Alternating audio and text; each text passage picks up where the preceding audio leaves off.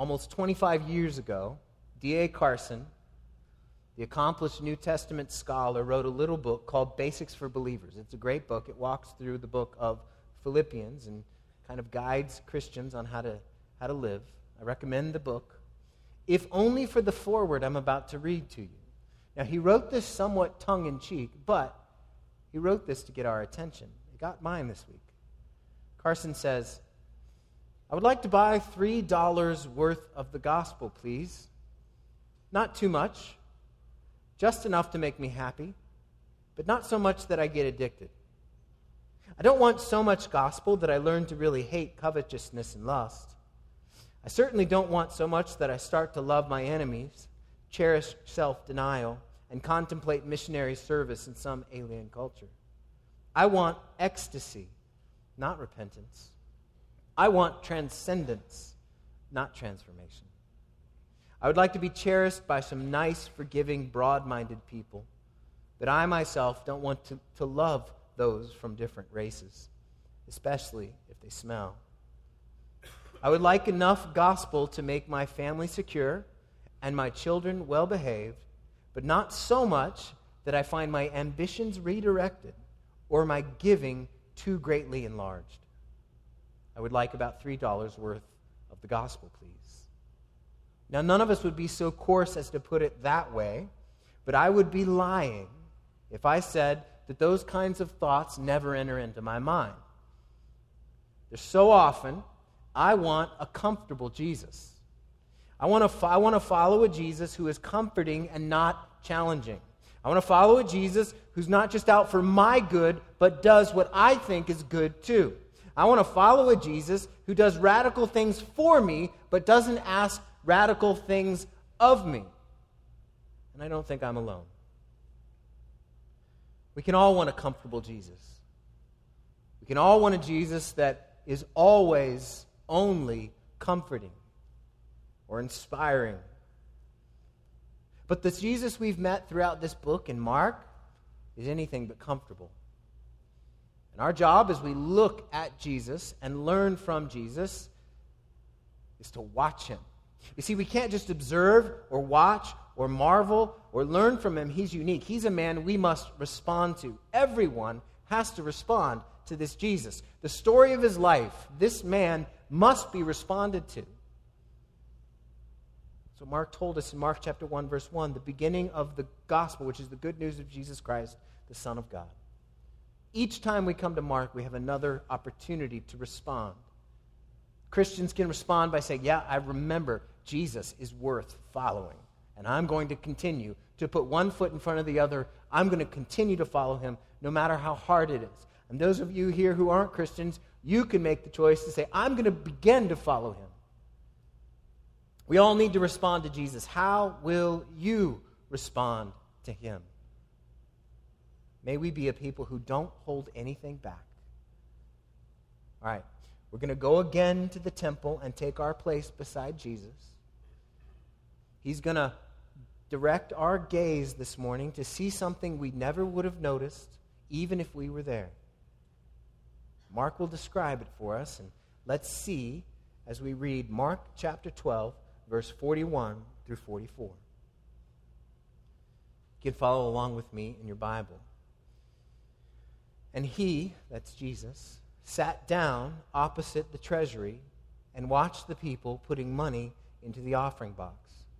Many rich people put in large sums, and a poor widow came and put in 2 small copper coins, which make a penny. And he called his disciples to him and said to them, truly, I say to you, this poor widow has put in more than all those who are contributing to the offering box.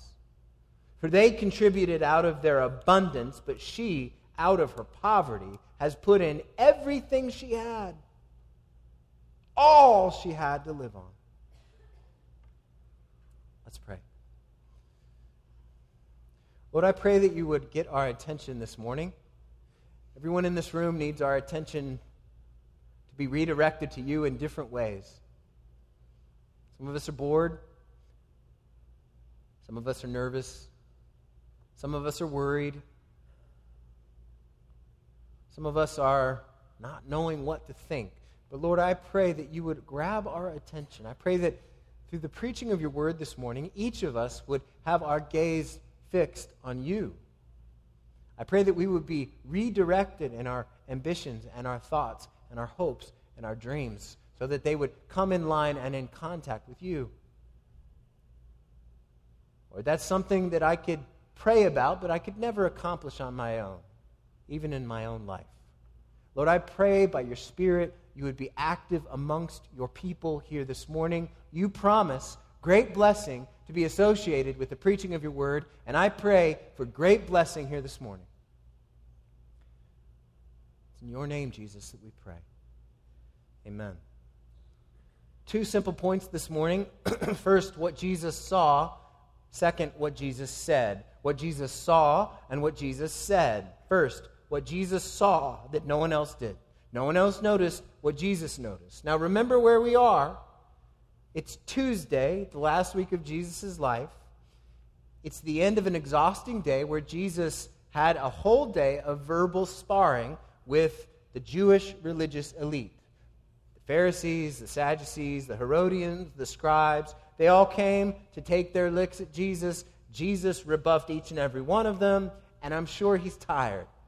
So he sits down. Now he chooses a curious seat. He chooses a seat across from the treasury. Jesus is people watching. That's what he's doing. Now we need to understand what's happening here. Now, if we were there with Jesus, we would see a lobby of people, a massive building full of people, shoulder to shoulder, with no place to walk. This is Passover time, which means that 200,000 Jewish pilgrims were coming to Jerusalem for Passover. And they were all there. Maybe not all crammed into the building at the same time, but they were all in the city, and the city was swelling. The normal population of Jerusalem is something like 50,000 people. Imagine that city being descended on by 200,000 people. And everybody's coming, and they're going to come and they're going to give their offerings. All of the pilgrims making the trip would come to the temple, not only to purchase a sacrifice, but also to give money. Some are paying temple taxes. Some are giving free will offerings. There are 13 different receptacles throughout the temple that are put there so people could put their money in. Now, there is big money flowing here. No one's throwing around Franklin's or Jackson's, because there's no such thing as paper money. We've got coin flowing. We have gold and silver coin. And the way that they would do this is they would put kind of an inverted cone over the box. And so to throw in your money, it would make all kinds of noise. So you could tell how much somebody gave by the noise. And so if we were standing in there, not only would there be the reverberation of all the talking and yelling and speaking in that temple, but at the same time, there would be coins echoing throughout. And so as a rich person would come in, they would throw the coins in this inverted cone. It would bounce around and rumble and boom, boom, boom, boom, boom. And people would look over there and say, oh my gosh, look at that. And then someone else in another corner would come and boom, and boom, boom, boom. You've got big money flowing through the temple as Jesus sits down. And people look to make the loudest noise. Coins are clanging. And here's what Mark reports to us. This is what Jesus sees in verse 41. And he sat down opposite the treasury and watched the people putting money into the offering box. That's what we just talked about. Many rich people put in large sums. Now, that's what we just described. That's what we just... Now we can understand what Mark's talking about. But Jesus then notices something that no one else sees. No one except Jesus notices this poor widow. Look at verse 42. If we were there, we wouldn't have noticed her either. Mark is saying, okay, now we're going to direct our gaze on to this poor, anonymous, nameless widow. Verse 42. And a poor widow came and put in 2 small copper coins, which make a penny. Now, this nameless widow drops 2 coins into the offering box that didn't make a sound. They were thin. In fact, the word is lepta. She put in 2 lepta, which means thin, and they're copper. We don't know if she had mouths to feed at home besides her own. We don't know if she had parents to take care of, uncles, aunts, cousins. We don't know if she had children at home, but we do know she was a widow, and she would have had a hard time scratching out a living. One lepta could feed her for a day, and she gave 2.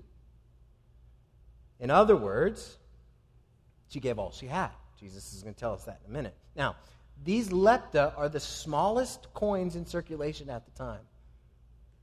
There is literally, she would have literally given, unless someone gave 1 lepta, the smallest offering in the temple that day. And no one would have noticed. It wouldn't be a stretch to say that this was the most insignificant gift that day.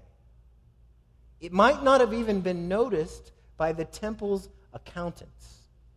You know what it's like when you're walking down the road and you see a penny and you think, my back's too old to reach over and get that. I'm just going to leave it. And then you get older and you see a nickel. Same thing. The temple's accountants might not. They might have said, this is hardly even worth counting. But what the accountants missed, our Savior didn't. He sees something no one else did. He also says something no one else would. We've seen what Jesus saw. Now we hear what Jesus said. And he said something no one else would. Now this quiet act of devotion was completely unnoticed by all the important and wealthy people of the day. Everyone missed her except the most important person in the universe. No act of devotion, no matter how small, is missed by Jesus. Not with this widow, not with you, not with me. The disciples didn't see what she did, but Jesus called their attention to her. And he tells them why. So here's his explanation. Look at verse 43. And he called his disciples to him and said to them, truly I say to you, this poor widow has put in more than all those who are contributing to the offering box. This poor widow has put in more than all those who are contributing to the offering box. Jesus says this poor widow who gave 2 of the smallest coins in circulation at the time gave something more than everybody else who threw in large amounts of money. He is measuring something besides money. He's not saying she put in, it's not as if those 2 coins magically turned into bitcoins and went in there and all of a sudden they're worth all kinds of money. That's not what he's saying. He's saying he's measuring something different here. He's got something else in mind, and he says this woman gave more than all those who are contributing to the offering box. Not just more than the others, but more than all the others combined. Now, everything about this woman shouted less. Less. Less. Her appearance, less than the others. She was poor. Her offering, less. She barely had anything to give. Her social standing, less. But Jesus says more. There's got to be then a different economy and measuring system here. The economy of heaven works differently than that of earth. He values things we might not normally see. Here's how a couple lepta are more valuable than all the flowing gold and silver. Verse 44. Now he speaks of the rich people first. For they all contributed out of their abundance, but she out of her poverty. She has put in everything she had, all she had to live on. James Edwards says it well when he says, in the temple, others gave what they could spare, but the poor widow spared nothing. She, out of her poverty, has put in everything she had, all she had to live on. Now, literally, the ESV does a wonderful job, by the way. I'm about to say a way that they could have translated this differently. They do a wonderful job translating it. It's an essentially literal translation, but as anyone who can speak more than one language, you know there are ways to communicate things in one language that don't always translate into the other. Here's the way that this ought to have been rendered. She, out of her poverty, has put in everything she had, her whole life. That's what Mark writes. That's what Jesus says. She, out of her poverty, has put in everything she had, her whole life. Now, Jesus is not meaning that she died when she gave her meager gift. He's meaning she held nothing back. She gave all she had. She gave her whole life. The reason she gave more than all the rest is because she did not hold back. They gave what they could spare. She gave all she had. It was an expression of her devotion to God. This poor widow was devoted to God. In giving those 2 little thin coins, she's saying with her actions, all I have is yours. All I am is yours. My future is in your hands. I am not in control anymore. Now, at this point, if you've been around church for any length of time, you might expect this sermon to take a turn and we start talking about money. But we're not. Because there's more going on here than just money and generosity. You see, this widow gave her whole life. She held nothing back. She expressed complete devotion to God by giving him all she had. She gave her whole life.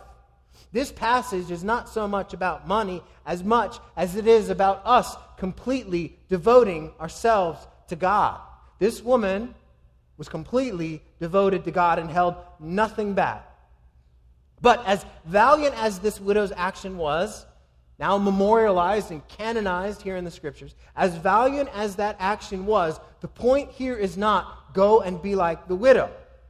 We have to take another step. Our eyes must be fixed on the most generous person in this picture. The most generous person in this picture is not the poor widow. The most vital person in this story is Jesus. Our eyes aren't to linger only on the widow, but move to the Savior. The widow metaphorically put in her whole life. The Savior put in his whole life for keeps.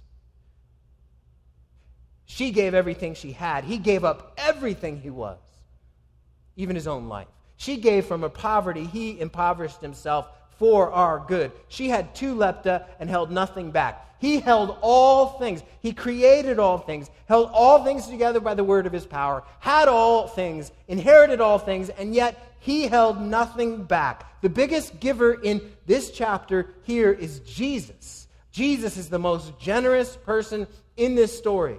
No one understood it yet at this time. It's Tuesday. Jesus would be arrested on Thursday and die on Friday. In a mere 48 hours before this conversation, Jesus will be arrested, tried, beaten, crucified, and die. He gave his whole life. Like the widow, no one at the time of his death could perceive what was happening. Nobody understood rightly what the widow was doing, except Jesus. Similarly, as Jesus dies, no one really understood what was happening. It appeared to people that Jesus was caught in a maelstrom of chaotic events and evil people, and he was a victim of circumstance. But Jesus has been clear. He's been telling us over and over. And the last time he said what was going to happen was when he was with the 12 in Mark chapter 10, talking about his trip to Jerusalem. When he says, "See, we are going up to Jerusalem, and the Son of Man will be delivered over to the chief priests and the scribes, and they will condemn him to death and deliver him over to the Gentiles," that's the Romans, "and they will mock him and spit on him and flog him and kill him. And after 3 days he will rise." Jesus doesn't merely endure this as a willing as a victim. He gives himself. He generously gives everything he has. You see, our eyes are meant to be drawn. The widow's a good example. But our Savior generously gave all things for us. If we're Christians, what we need to see here is that our Savior gave his whole life. The one who had no beginning was born in a manger, lived a perfect life, died a death that slaves and outcasts died. Why? He came to give himself for us. Think of that generosity. That generosity that is so profound. Jesus left heaven to come to earth. I can guarantee that if we could go on a tour of heaven right now, none of us would want to come back. we would never want to come back. When we get to be with the Lord on the day that we die and we go from here to the Lord, we're going to be all the more amazed that Jesus left. But Jesus left. He left. Why? He left because he had a heart of generosity toward rebellious sinners, toward people who didn't deserve it, toward treasonous people, toward people who ignore him, to people who are indifferent to him. And he said, I will offer you my whole life. Jesus generously gave all of himself. And even as he gave all of himself, everyone ran from him. We'll read that the disciples, his best friends, run from him. His Father rejects him. Why? Because he gave all of himself. He generously gave his whole life. And how are we to respond to generosity like that? You see, it's about more than just money. It's about our lives. We have been purchased. We are owned. Jesus gave himself for you, for me. In light of this grand generosity, we are to give ourselves to him without holding anything back. Give ourselves without holding anything back. You see, a lot of us, I'm in this category, we're apt to hold parts of ourselves back to protect ourselves. We can think, I can do this better than the Lord can. Even we as Christians can do this. We hold back. We hold a little of ourselves back. We don't put all of ourselves out there because we might be hurt. We hold a little of ourselves back, and when we say, Jesus doesn't want me to obey that much, be that unbending, we hold a little of ourselves back. We hold a little of ourselves back when we say things like, Jesus can't mean that I should forgive those people who hurt me. We hold a little of ourselves back when we say, Jesus can't really mean that I should be generous with my money. It's my money. I worked for it. We hold a little of ourselves back when we say or think, Jesus can't mean that I should overlook that many sins committed against me. We hold a little of ourselves back when we say, Jesus would never ask me to do something that hard. We hold a little of ourselves back when we think, Jesus would never ask me to suffer like that. We hold a little of ourselves back when we think, Jesus would never ask me to really hold nothing back. That's unreasonable. And yet, he held nothing back for us. You see, when we hold ourselves back,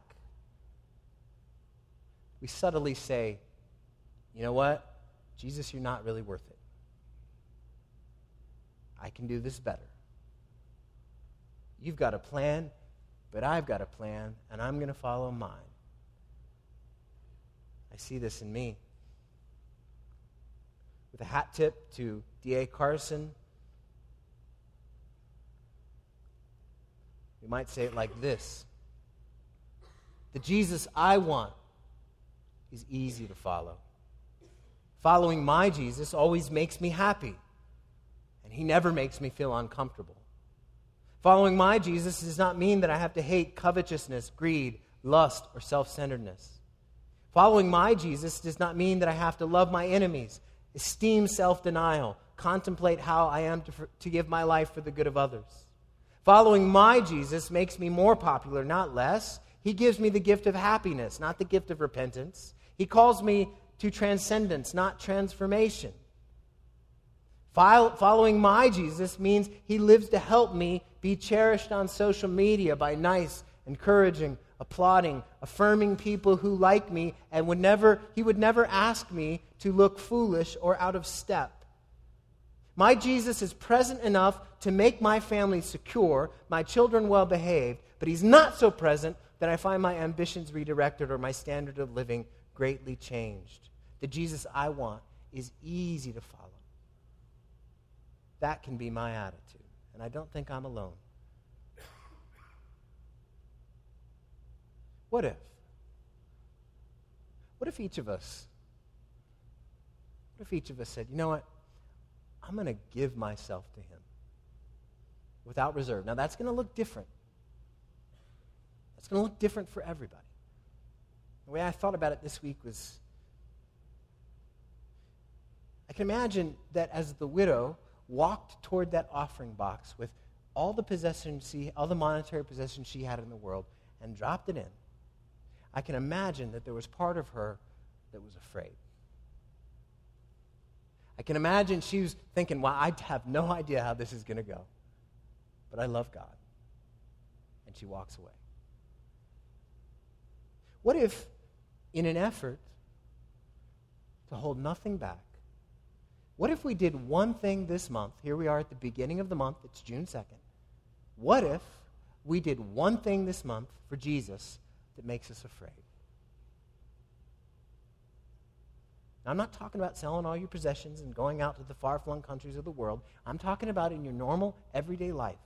Something in your daily life that if you did that this month, that one thing, it would make you afraid, because what you would be saying with that action is, okay, I'm going to trust you now. If you don't come through, I'm going to look foolish. I'm going to look out of step. I'm not talking about a foolish stunt or irresponsible action. I mean something that takes you out of your comfort zone and causes you to trust the Lord in a way that you haven't in a while. Something hard, something out of the ordinary, something uncomfortable. Now, we're all different. Hard, out of the ordinary, and comfortable is going to look different for all of us. But what if we each interacted with God and said, what's one thing I can do in the month of June that would make me afraid? You know what it's like when you take a step and you're thinking, wow, I have no idea where this is going to go, and my heart starts to pump a little faster. What if we each put our faith in the Lord and said, I'm going to do one thing in the month of June that I would not normally do because I love God and trust Jesus? What if we did that? Not grand gestures, but daily decisions of extravagant devotion. You see, when you do something for Jesus that makes you just a little bit afraid, you put yourself in a position of need. And you put yourself at the mercy of Jesus. And you know what? Just as the eyes of Christ were on this woman, and he celebrated what she did, his eyes are on you. What if, in the month of June, you did one thing for Jesus that makes you a little bit afraid? What if, and what could that could look like 1,000 different things. What if the thing that makes you afraid is really opening up to a Christian friend, being honest where you struggle and where you need help? What if you did that in a way to honor Jesus? What if you sacrifice sleep for prayer as a way to honor Jesus? What if you just put your phone away or fasted from your phone for 2 days, 3 days? Something that makes you nervous, afraid. What if you ask someone very different from you to coffee? What if you take a break from social media and disconnect yourself? Put yourself in that uncomfortable position of not knowing what's happening in the up to the minute, and you decide, I'm going to take that time and I'm going to pray more. What if you are trapped in the sin of anger? You don't know what to do. You're afraid. What if you took a step and said, I'm going to fight my anger with all the ferocity I have? What if you looked to help people who were shut in or caregivers and give them the gift of uninterrupted conversation?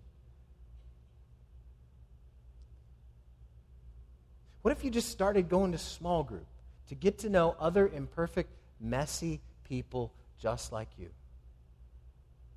What if what makes you afraid is talking to people about Jesus? Your neighbors, your friends, your coworkers.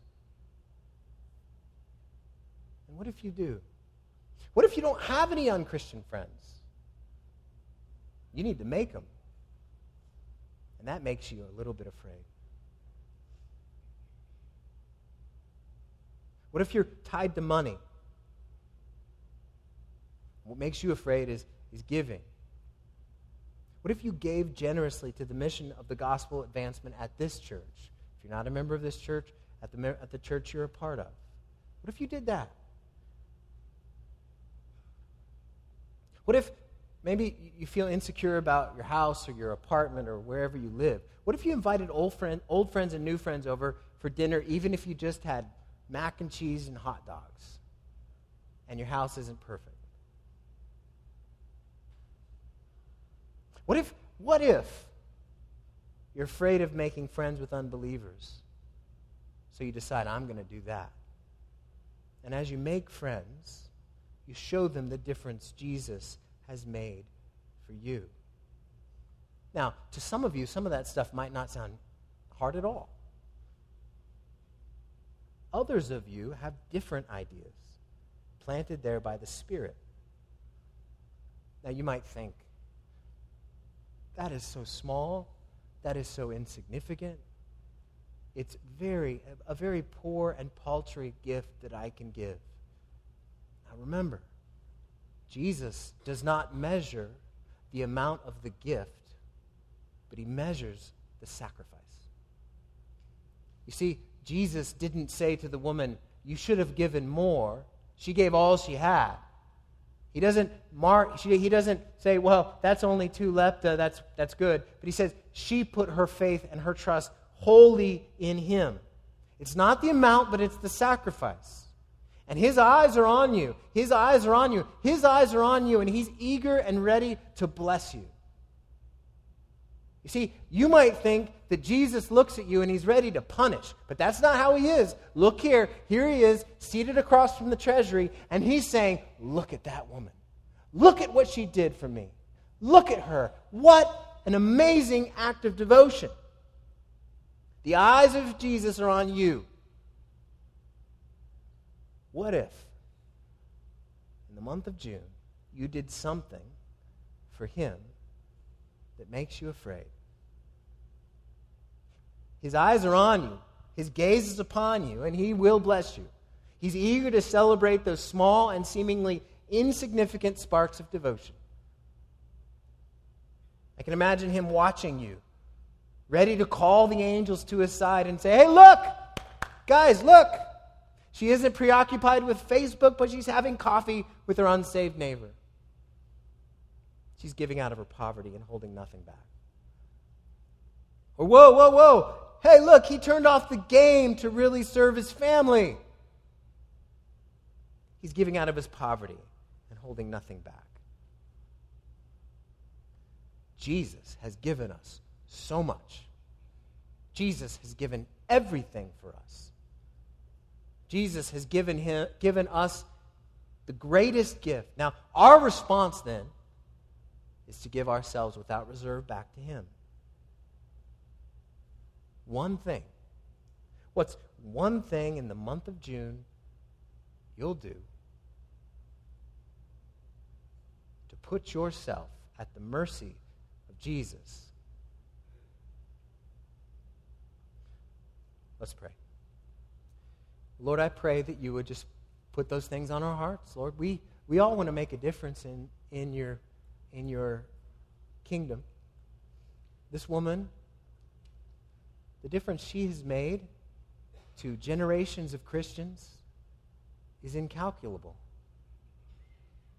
She's a story her act of devotion that no one noticed in the temple that day but Jesus is being talked about today, 2,000 years later. Lord, I pray that you would give us each in this room, individually and corporately, a desire to take a chance, take a risk, and do something for you that kind of makes us afraid. Don't know what that is. I pray that you would help all of us just to interact with you and not sort of brush it off or say, well, that's not for me, that's for everyone else. Lord, I pray that you would put something on the hearts of everyone in this room. I pray that you would help us. Help us to put ourselves in a position like this woman did. She held nothing back. gave herself completely to her Lord. Lord, I pray for those here who aren't following you. Lord, I pray that they would give themselves completely to you so they might know what it is to follow you and look to you. They might be saved by you. You died so that they might live. I pray that they would understand that. And I pray for those of us here who are believers and are following you. I pray that we would shake out of the comfort zone that we construct for ourselves.